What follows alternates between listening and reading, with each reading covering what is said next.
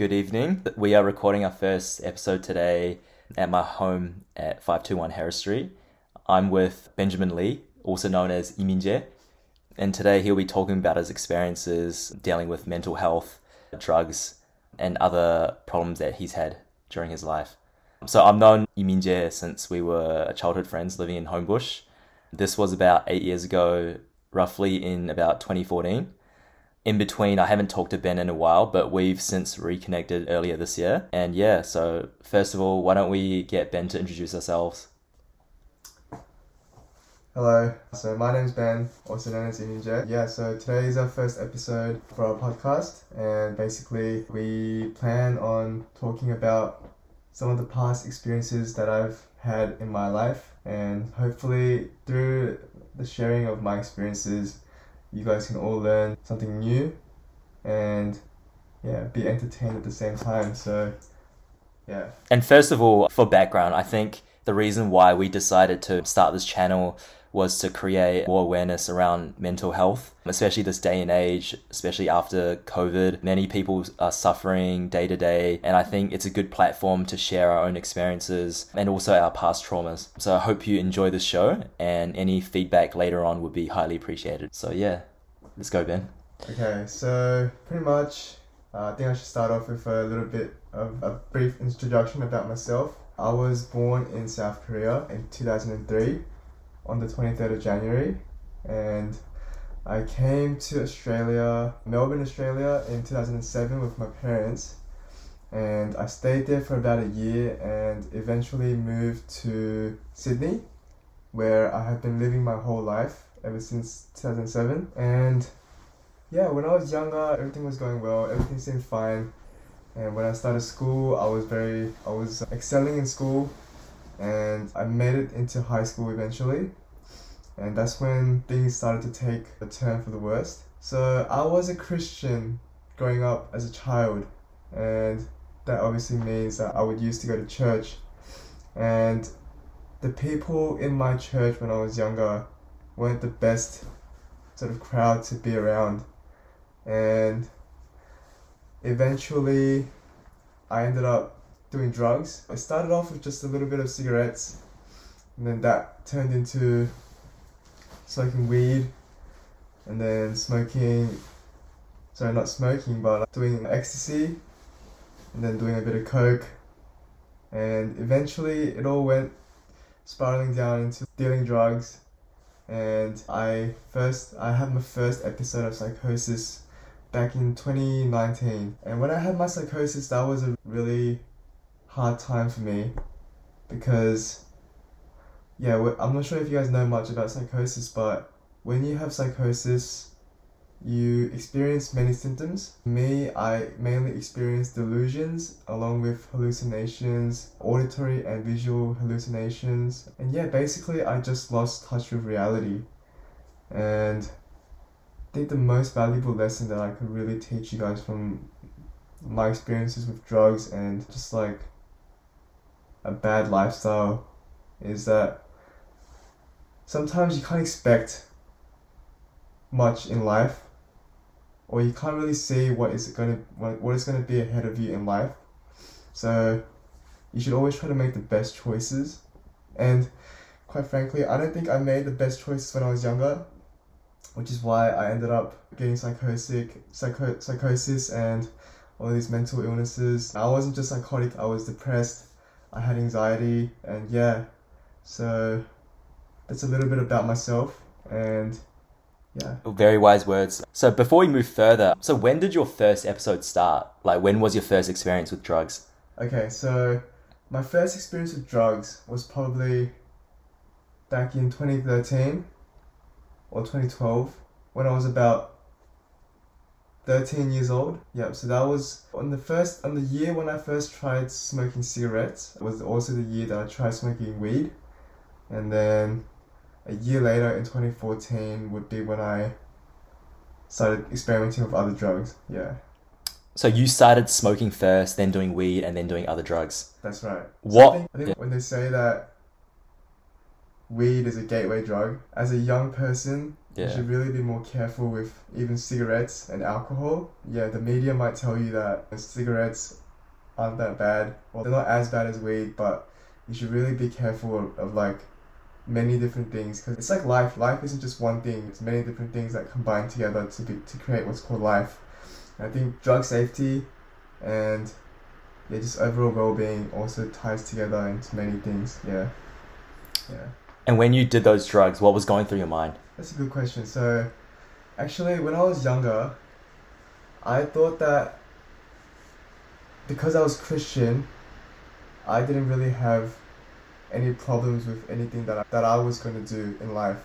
So that means, let's just say, if I was to do drugs, because I was Christian, I thought that I would be innocent and I wouldn't necessarily be sinning. That sort of compelled me to do more drugs later on, and yeah, that also made me argue with my parents a lot as I grew older. Yeah, and I tried to always convince my parents, which was really useless because that wouldn't really work, but I thought there was a way for me to somehow win the arguments, because a part of me thought that God was on my side and all that sort of stuff. So after experiencing all these drugs, smoking and doing all those other things, how has your relationship with God changed in any way, if it has? Yeah, there's many people out there that I don't really want to talk to this sort of topic about, because they see a different side of me because of what I've said to them in the past, and I haven't really stayed in touch with them. So it's going to be like a first time really opening up about this topic to a lot of people, or like the public in general. So I guess after all the experiences of drugs and mental illness and everything that I've experienced in the past, my experience of God has really changed in a profound. Many of my beliefs are very, what's the word for it? I'm very traditional. So many people, when they say they're religious, they usually mean they're either from a Christian background or like Muslim background, Islamic background. But for me, I was originally from Christian background.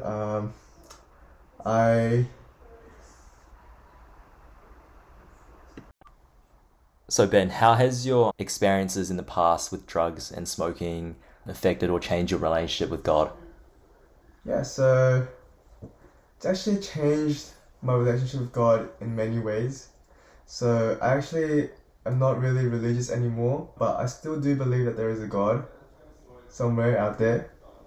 And yeah, so if I was to explain how it really changed, I think I should explain to you what my new beliefs are. And what I really believe now is that, yeah, there is a God out there.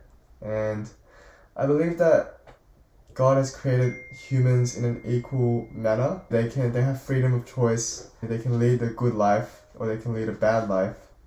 But the thing about people having free choice and being able to lead good lives or bad lives, to me is it's not incorrect, but there's a few things I like to add on to that point. And some of those things that I like to add on is that when I was recovering from my mental illness, I didn't really see how bad people can become good or vice versa. Because for a good person or a bad person to become the counterpart, it was an act of what they weren't or what they shouldn't be capable of doing. And that was really hard for me to really grasp. And that really changed my views about religion a lot. And so now I really believe that, like, although we may be able to change our lives when we're bad to a good lifestyle, and if we're good to a bad lifestyle, I feel like originally that can't be the case. And the reason why it's possible in our world is because God wants to give us that freedom of being able to live our lives how we want to live our lives. Yeah, and pretty much what I discovered is that because humans can't actually originally be good or bad and become the counterpart, I thought a lot about how that's possible in our life. And I came to figure out that maybe life is just a simulation or something like that. And yeah, maybe there's like another world out there where we were originally born or created, and in that world we get to choose what kind of a life we want to live in an alternate universe. And yeah, I feel like Earth, or the universe that we're living in right now, is an alternate universe. And in this alternate universe, you can choose to live either a bad life, a good life, and you can even be born as bad and then change your ways to become good. And yeah, I hope that really answers your question a bit. Yeah. Yeah, that was good. That was good. All right, Ben. So we've scratched the surface about your drug life, drug experiences, how you started and all that. But obviously a lot has happened in between since you first started in 2013 and until now, 2022. So maybe for the audience, like you'd like to dig a little deeper about what you've encountered, what you've experienced during this 9-year period. Yeah, during the 9 years, a lot has happened. And yeah, if I was to break it down bit by bit, yeah, obviously I think I should start at the beginning. So after doing drugs for the first time, the main impact that I saw that I had in my life was the relationship between my parents got a lot worse, or it got damaged, because it wasn't really that bad to begin with. But yeah, it got damaged a lot because when I was a young child, I was very innocent, and my parents knew very well that I was innocent, and I don't think my immigrant parents could have ever imagined or expected me, their lovely child, to ever deal with drugs and fall into that sort of cycle of doing drugs. And yeah, ever since my parents started agreeing with me and saying that I shouldn't be doing drugs, and because as I said before, because I felt that I wasn't doing anything wrong necessarily, I felt that my parents were wrong, and I felt that they had a misunderstanding about drugs and all that sort of stuff. And yeah, so based off of that, I really just struggled a lot with building a solid relationship with my parents after doing drugs, and I try to find a way of replacing that relationship that I used to have with my parents. And then I would obviously start to lean towards the friends that I was hanging around with, because they were the closest people other than my parents that I had at that time. And pretty much after the relationship between my parents got damaged, and I started hanging out more with my friends that were doing drugs as well, the relationship with my parents didn't get any better. And there was a side of me that really thought that I shouldn't be doing this, or maybe something about me is wrong as well. But at the end of the day, I didn't go ahead with those thoughts of mine, and I continued down the path of just destructive path of doing drugs. And I'm not really caring too much about social life, like work life, study life, because I was still in school. And then yeah, I started to run into trouble with the police. I think my first encounter with the police was when I was in year 9 in high school. My friend had just gone to America, and it was his day to come back. It was the day that he was coming back to Australia, and I had prepared a little gift for him, and this gift was a few grams of marijuana and a few pills of MDMA. And it's pretty funny how I ended up having to deal with the police after I prepared this little gift for my friend. So on the way to school, as I usually did, I would catch the train with my friends that I was close to. And on this particular day, as I was catching the train, there was one guy who was sitting pretty close to us, and he overheard our conversation that I was having with my friends. And pretty much what I was discussing with them was that I had prepared this little gift, and I was showing off to them that I had these drugs on me, and pretty much the guy heard me. The guy that was sitting close to us heard me, and yeah, he snitched to the principal, the deputy principal at our school. And that day when I got to school, my first class, I got called into the deputy principal's office, and he told me to bring my bag, and yeah, I didn't really think much of it because I was pretty high that day as well. And I ended up not realizing that they were going to search my bag, and yeah, it was a pretty rookie mistake, I must say. And yeah, that was my first time running into the police, and I ended up getting 2 youth cautions in one day for having 2 different types of drugs, which I feel like is pretty unfair for a little kid. I feel like they could have done a bit better, but yeah, that was like my first experience with the police. And as I kept thinking that my parents were wrong and I didn't really have to change, and I kept going down that dark path of mine, I ran into the police, like trouble with the police a few more times later on. For example, I ended up getting caught with a knife one time because I had mounted up a bit of drug money debt, and I was basically going out at night trying to make some money, and I had a knife for self-protection.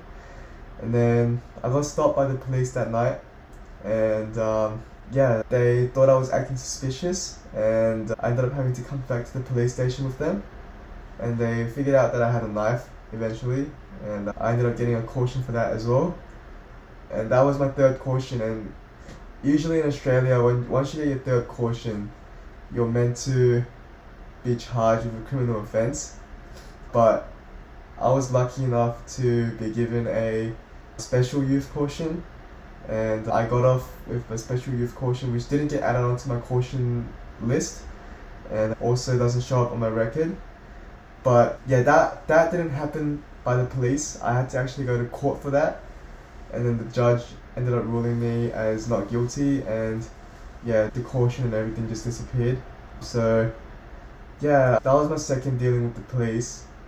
And after that second dealing with the police was when things started to get a bit out of hand. So that was I started to drugs, and this was back in 2015. So 3 years into me doing drugs, about 3 years into me doing drugs, my friend had introduced me to selling drugs, and by this time my social circle had become pretty big. So I had a lot of connections that were doing drugs as well, and I saw a really good opportunity for me to make money. And yeah, so pretty much what happened was my friend was going to China, and he also passed on all of his customers to me. And at that point, I felt like I had a duty to start selling drugs. And then yeah, that's when I started selling drugs. And at that point, I started doing a whole lot more drugs because I had the money to do it. Eventually, while I was selling drugs, around 6 months in, I ended up getting robbed. And yeah, that wasn't very nice. It made me very paranoid. Thought I was getting followed by people. I thought people were out to kill me. And that was when I started experiencing my first sort of psychotic episodes. I ended up seeing hallucinations. I remember vividly that one night I was trying to sleep, and I kept seeing the word hell, like in my vision when I closed my eyes. And yeah, like I thought that at that time that I had been robbed because I had been doing so many bad things in life, and that God had sort of sent a person to rob me as a message. And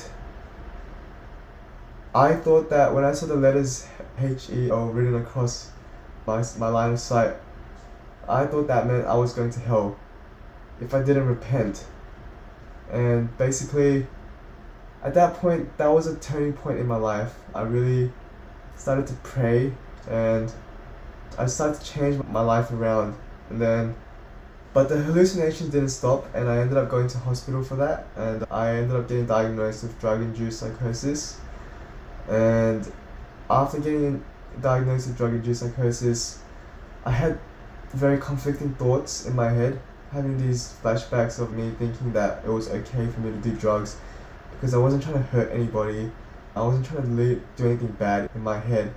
So yeah, with these conflicting thoughts, I started to think like maybe God didn't send these people to rob me and it was just a normal event that occurred and that I was just being paranoid and stuff like that. But then this paranoia seemed so real to me, so I ended up flying to South Korea to escape from being killed because at that time I thought that they wouldn't follow me to South Korea and I would be safe there. And upon going to South Korea, I had my first hospitalization for psychosis and I stayed in hospital for about 2 months at that time. And then I came out, went to school, and after I went to school, that was when COVID hit. So yeah, so basically 2015 is when I started selling drugs, and then after selling drugs, 3 years later, wait, the dates aren't adding up.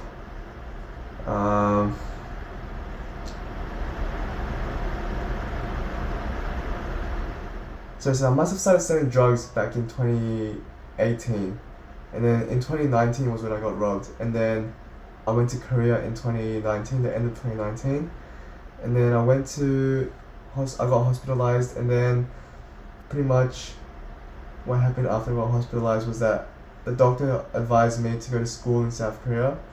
So I ended up going to school in South Korea, and then COVID hit in 2020.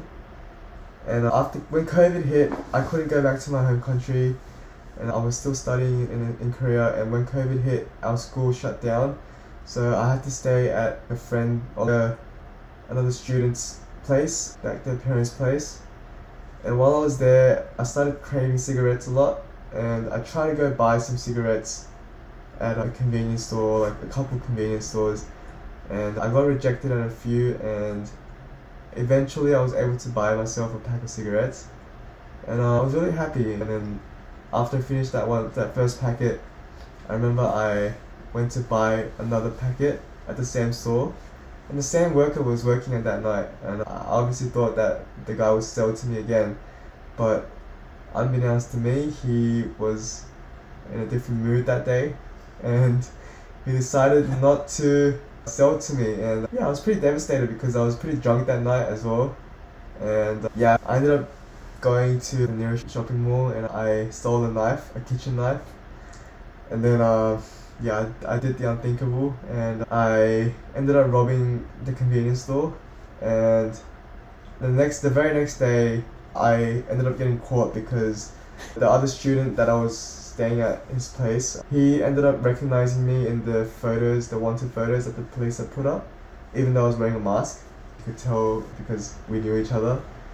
And he ended up telling the older brother of the person who was working at the convenience store that night.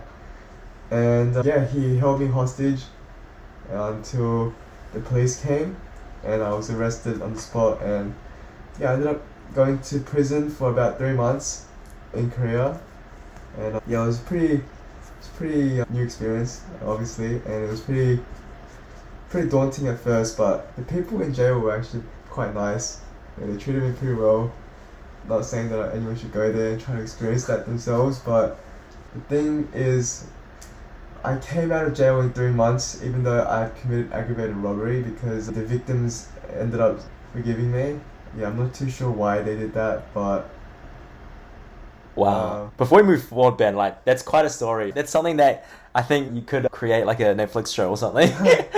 Let's take a step back and let's talk more about like your experience in the Korean justice system. Because obviously you were technically a foreigner when you committed the crime. So how did that process start out? And what was your like overall experience going through it all? While I was actually in prison, I was still psychotic at that time.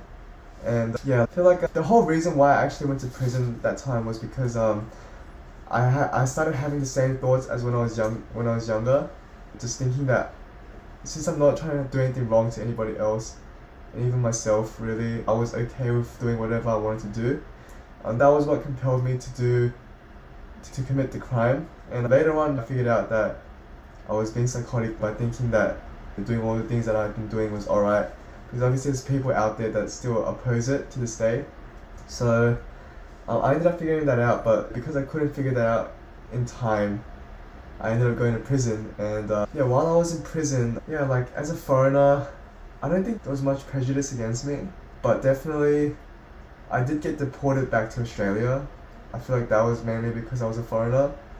Yeah, but I do not have much of a thought on what the judges might have been thinking when they were, sentencing me or giving me my punishment. Yeah, but pretty much I'm still banned from going to Korea.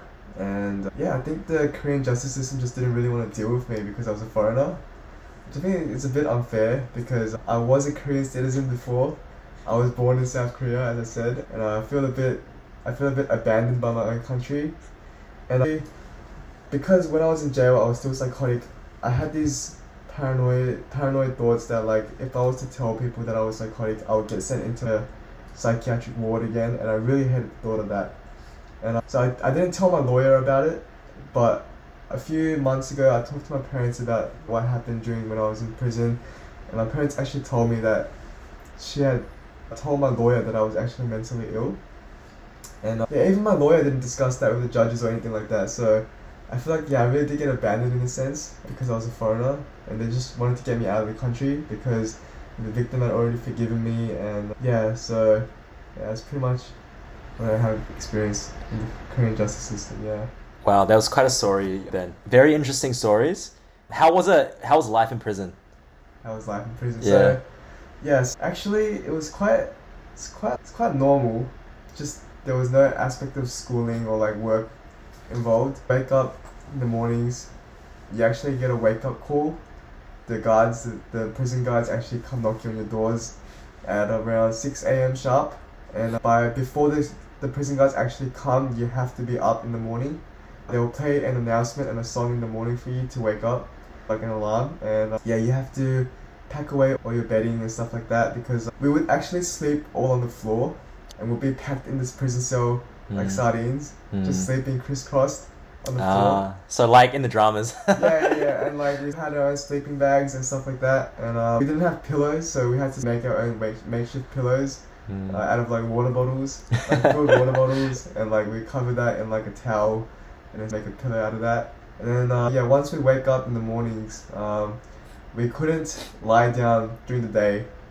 I'm not sure how it is in like American prisons or like other prisons worldwide, but in Korea, they're very adamant on teaching you etiquette, and obviously no one would be sleeping during the day, or no one should be sleeping during the day, because I think that's very not productive. Yeah, so you couldn't sleep during the day, and they had designated times for each lots of cells to do exercise during the day.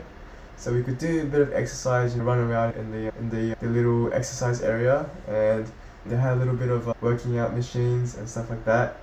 And yeah, they had a bath time once a week, and you could actually order food that you could buy in like a convenience store in the prison, because you had like your own wallet in prison. Any money that you have would be kept in this wallet. It's like a digital wallet, and whatever you order would be minus from that account.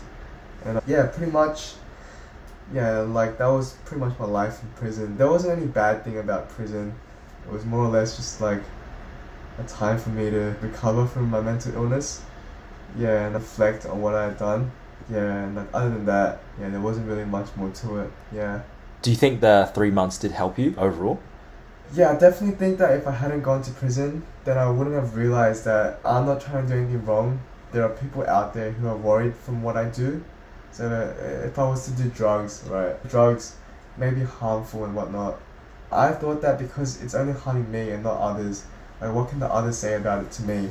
Yeah, it's my choice, and that's what made me think that it was okay for me to do. But then, it's still illegal at the end of the day, and I shouldn't be doing it, is what people say. Yeah, I guess I was really starting like a war inside my head against all of these people that were opposed against what I was doing. And yeah, pretty much, yeah, that's what happened. Yeah. How were the other people in your prison dorm? Did you speak with them? Did you make any friends there? Yeah, it's a bit hazy because I was still psychotic in prison. So like, I was doing a lot of random things inside there, like trying to like make connections with people and like continue with my criminal life and stuff like that. But then right before I got out, I had this like revelation that, oh, what if I'm not doing this? Or what if I shouldn't be doing this actually? And like I ended up like rubbing out all the numbers that I had in my contact book. And then, so yeah, it was, I guess the people inside, they weren't really that bad. Yeah. They were inside for some quite serious crimes, but overall, like the character didn't seem too bad. Maybe they were just acting nice because they wanted to get out of prison early as well. Yeah. So I was a bit cautious in that sense. I didn't really want to trust them too much. Yeah, but yeah, like, I don't know if I should be discussing much about what the people had done inside of the prison. But there was one rapist. He was like a year older than me. Oh, wow. Yeah, so he was quite young. Yeah. And I remember we had our sentencing court date on the same day. Yeah, the prosecution had come up with a proposed sentencing. And yeah, on that day when we were getting sentenced, that guy that had raped a few children actually, a few little girls who were aged around like 10 years old. Yeah, he ended up getting 7 years in prison.